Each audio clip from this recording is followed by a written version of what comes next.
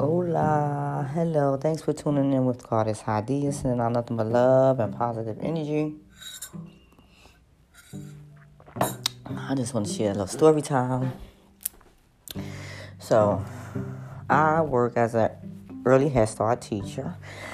I've been doing this for 25 years. I have an associate's in office administration, but I have a bachelor's in early childhood administration. It's a passion for me. Yes, sometimes it can be stressful, dealing with 20 kids with 20 different personalities, and sometimes you got to deal with administrative if programs are being ran properly, and then you got to deal with those negative parents sometimes.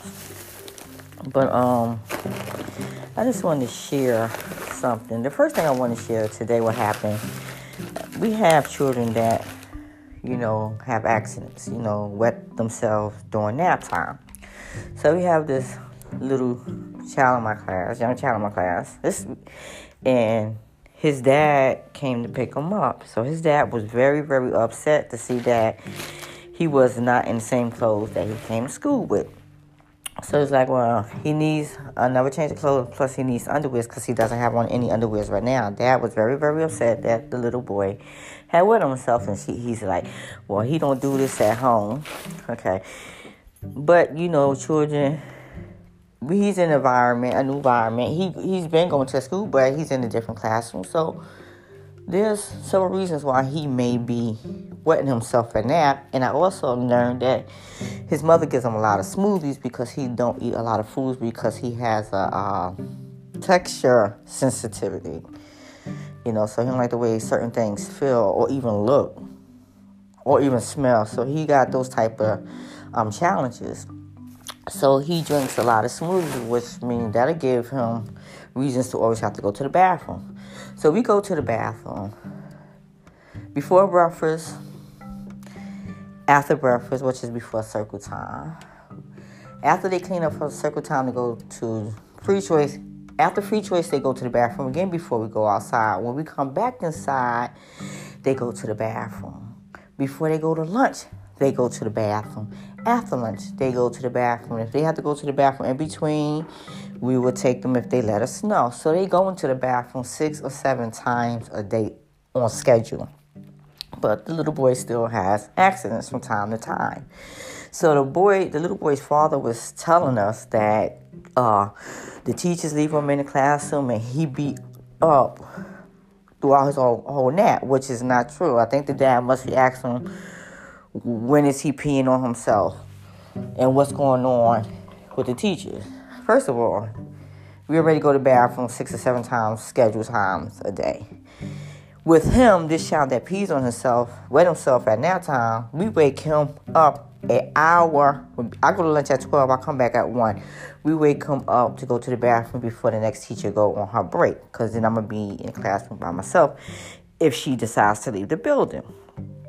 But he went home and told his parent that we leave him in the classroom by himself and he is up the entire night. That's when he wet himself, which is not true. He actually is one of the children that sleeps, and he sleeps throughout the whole nap time. He's also one of the children that we wake up to go to the bathroom. So I was very disturbed by that story when the father was repeating, and I was like, huh? Because I'm confused. First of all, if we leave the children in the classroom, that's grounds for termination right there. And then that would be a case against us of like neglect, because we're leaving children unattended. So that would be neglect. Why would we leave children in the classroom? The both of us. So where will both teachers be? Because we can't go to lunch together. So that was one thing. Now the other thing is, like I said, I've been doing this for 25 years. It's my passion. It can be stressful, like I said, and there's a lot of pros to it for me because I enjoy seeing children grow and develop. I enjoy seeing children when they learn something new, when they learn to write their name, when they learn to even recognize their name, when they didn't clean up and now they clean up. I love to see the children's growth in all areas of their development. It makes me feel good. And it makes me feel good because I played a part in that. So I love working with kids. So we have a child that goes to the center that I work at, and the grandparent works there, right across from me. So while we outside waiting for dismissal, because we take the children outside for dismissal, so I'm sitting down, and a young girl comes over to me, take me by my hand, and walk me to a spot where she told me to set my feet in the box. She guided me to, and she did the same. And then she said, get on your mark, get set, go. I said, you want me to race you? And she said, yeah. So we started racing. I let her win, of course, and then all the other kids joined in. So we go back inside. So the grandmother says, oh, I see she was pulling on you, making you play. I said, yeah, she was asking me to race with her. I said, you want me to race with you, my little self? She was like, yeah. And the grandma started laughing, right? So that was that. So then my partner, who I worked with for 2 years, in the class, this is our second year working together in the same classroom. But I knew her for 3. So she was like, yeah, so-and-so was telling me about why is the child playing with the teacher and not the kids. That she saw the child take you by the hand and pull on you, and y'all was running. Why the child not playing with the kids? So my coworker was like, she asked me first, and I said no. So she wouldn't ask Amanda. Like, we are teachers. We're supposed to interact with our kids. We're supposed to have conversations, ask questions, and play with them. So she was upset because a child chose to play with me or run with me. And then you go talk about that to my partner. Like, as me and my partner don't talk. Like, it really was really... I'm like, what is she, jealous, envy that the child is bonding with me?